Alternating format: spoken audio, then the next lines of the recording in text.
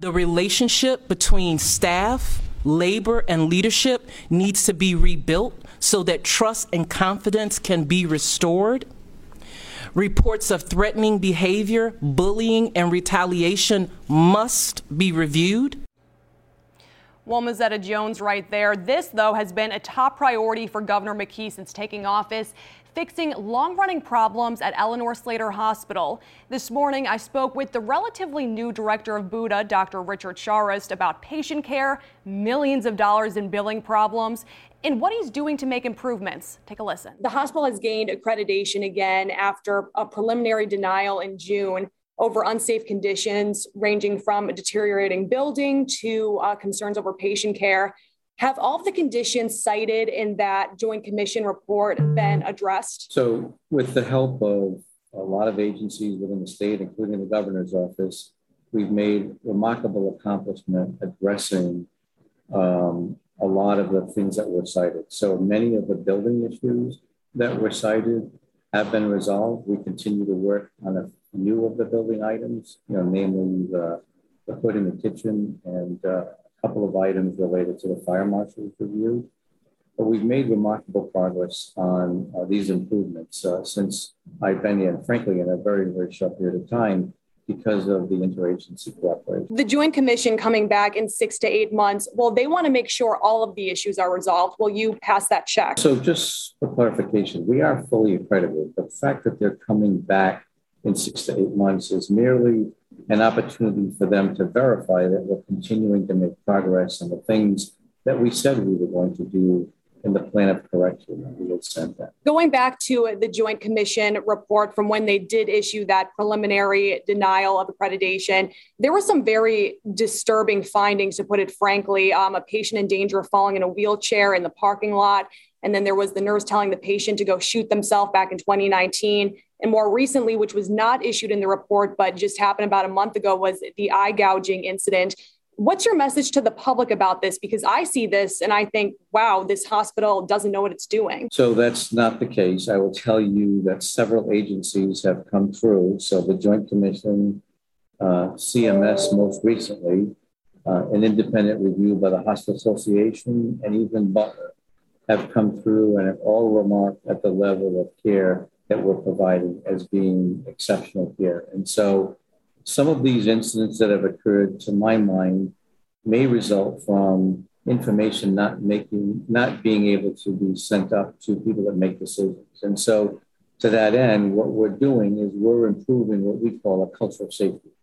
The culture of safety is essentially an environment where people feel non-threatened and that they will not be retaliated against for sending information up to administration that needs to be addressed. So when this information reaches the decision makers that have the ability to improve these conditions, these conditions would be improved upon. So in relatively short order, these issues have been addressed. So you have been addressing any concerns, though, within the workplace involving these incidents where you are making it easier for employees to come forward? We are. I mean, we've done a couple of things. Actually, we've done several things. The first thing is we've just inked a contract to have a 1-800 line made available to employees so they can call this number with any information that they want to get to my level. And it goes to an outside agency. And when that information is sent to me, their identifiers are redacted. So they don't feel threatened about submitting information to administration. And frankly, we want to have a culture that promotes information. If they see something that they feel is unsafe, we need to be made aware of it so we can address those situations. That's just the way it should be happening. And so we're doing that. We're creating a patient safety committee where the employees will be able to participate on things that they think we need to be improving in order to create this culture of safety.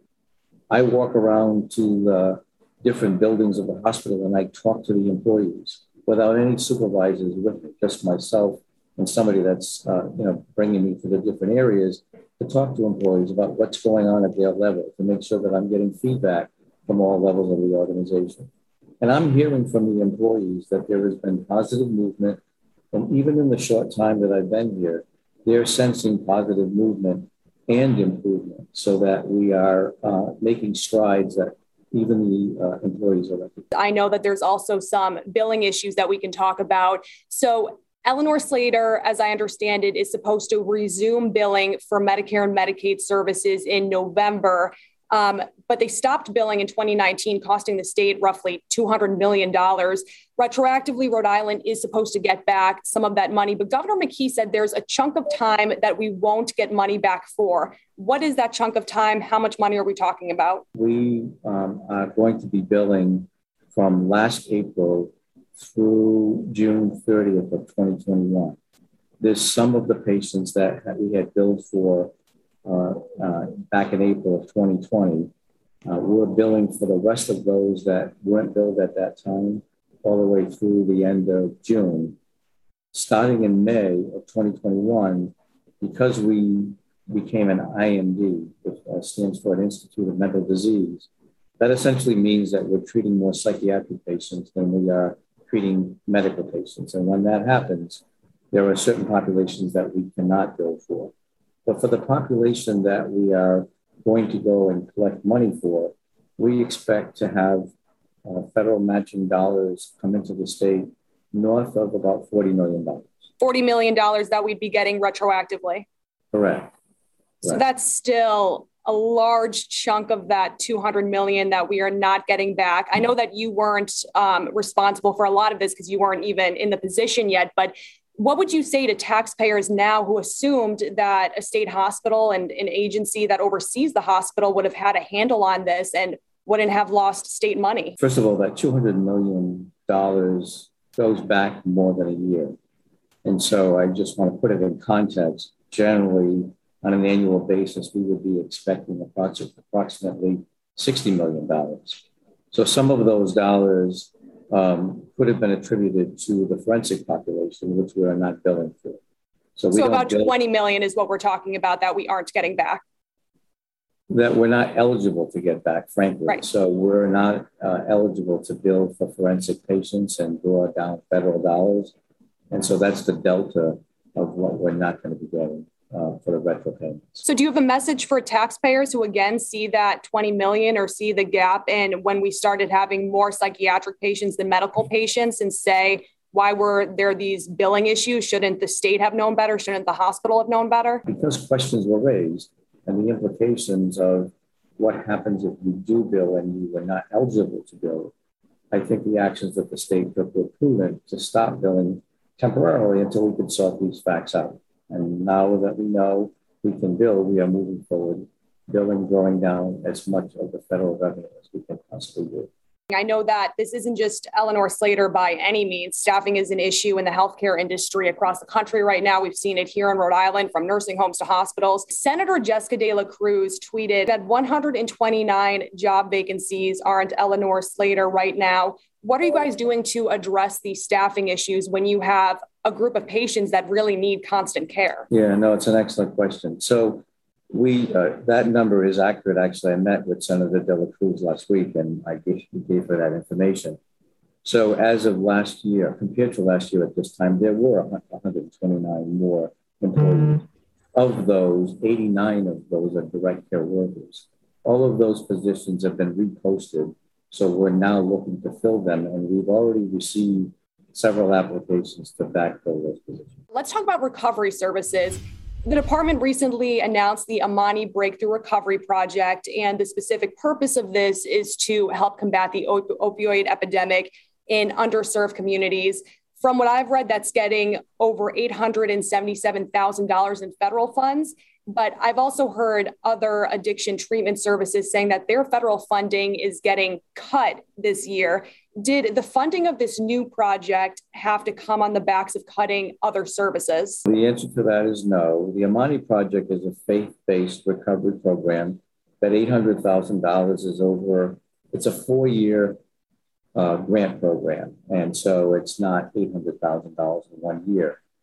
And that program, what is consistent with the strategic plan that the recovery community and the governor's task force had developed to ensure that we're reaching populations that we otherwise might not reach. Regarding the lack of funding for the other recovery providers, that was a series of grants that we had received from SAMHSA that were beginning to time out, if you will. And so the gap related to a grant that was winding down. And so we were able to work with the communities and other agencies to restore that funding for another year. And then in this interim, which I've pledged to this group that we would be more transparent in the process, we're now going to have to figure out when these grant funds expire in another year, how we're going to sustain the operation using other sources of revenue or other sources of income. We also have a new report that I'm sure you're well aware of. It's the assessment that was done by Health and Human Services Secretary Wilma Zetta Jones that was given to Governor McKee. And she kind of had some concerning findings when it came to behavioral health and addiction services, including service gaps, particularly in those two areas. Are we invested so much in the opioid epidemic that we're forgetting other addictions, whether that be different drugs or alcohol? I just want to remind everybody that the Secretary's report was generated last June, or this past June, and that we've done a lot of work to address some of the findings that she's had, and we've made some good progress. But I will tell you, one of the positions that I'm recruiting as part of my leadership team is a new director of the behavioral health division. So Buddha has, intellectual and developmental disabilities, it has behavioral health, and it has the hospital. And so we're working on finding a director of behavioral health to move forward. And part of the responsibilities of this new individual, in conjunction with myself and other members of the agency, are to evaluate the behavioral health continuum so that we can take steps that will be necessary to ensure that if there is a piece of the continuum that's missing, that we develop it to make sure that we're not having backlogs in other parts of the continuum. Do you personally see right now a piece that is missing? What I personally see right now is that we have patients that are backing up in emergency rooms from a behavioral health perspective. And so we need to work with both private and public agencies to solve how that's not going to happen going forward. The report also found, and I'm quoting this part, inadequate oversight and coordination of services and contracts, kind of what you were just touching on. When was the last time that you personally reviewed these contracts? Have you taken a good look at them and said, this is working, this isn't working, we need to change this? When I first came in, one of the first things that I did, was reorganize the agencies based on functional use or functional capabilities. And so after we've reorganized the agencies based on functionality, I have a section of the agency that is specifically charged with overseeing grant funding. So not only going out to find additional grant sources, but evaluating the current grants that are in place, managing the grants, ensuring that we're complying with federal guidelines. And I've looked at the list of grants that we have. And as I sit here today, I'm satisfied with the process now that we've realigned roles into functional roles. Lastly here, I want to talk about Buddha as an entire department because it's very large. You have many responsibilities. Have there been any conversations about restructuring the department? It's an excellent question. It is a very, very large agency, but I will tell you, it's not too large an agency to manage when you have an excellent leadership team that's around you. So part of what I've been doing is making sure that I have top-notch leaders that I'm working with. Because obviously I can't do all of this alone. I can only work effectively through the good leaders that I surround myself with. Most recently, we've recruited Dr. Eleanor McCants-Katz to be the Buddha Chief Medical Officer. And in that position, she also serves as a Chief Medical Officer for Eleanor Slater Hospital. She brings a wealth of experience, and she brings, frankly, historical experience, because she was here from 2015 to 2017.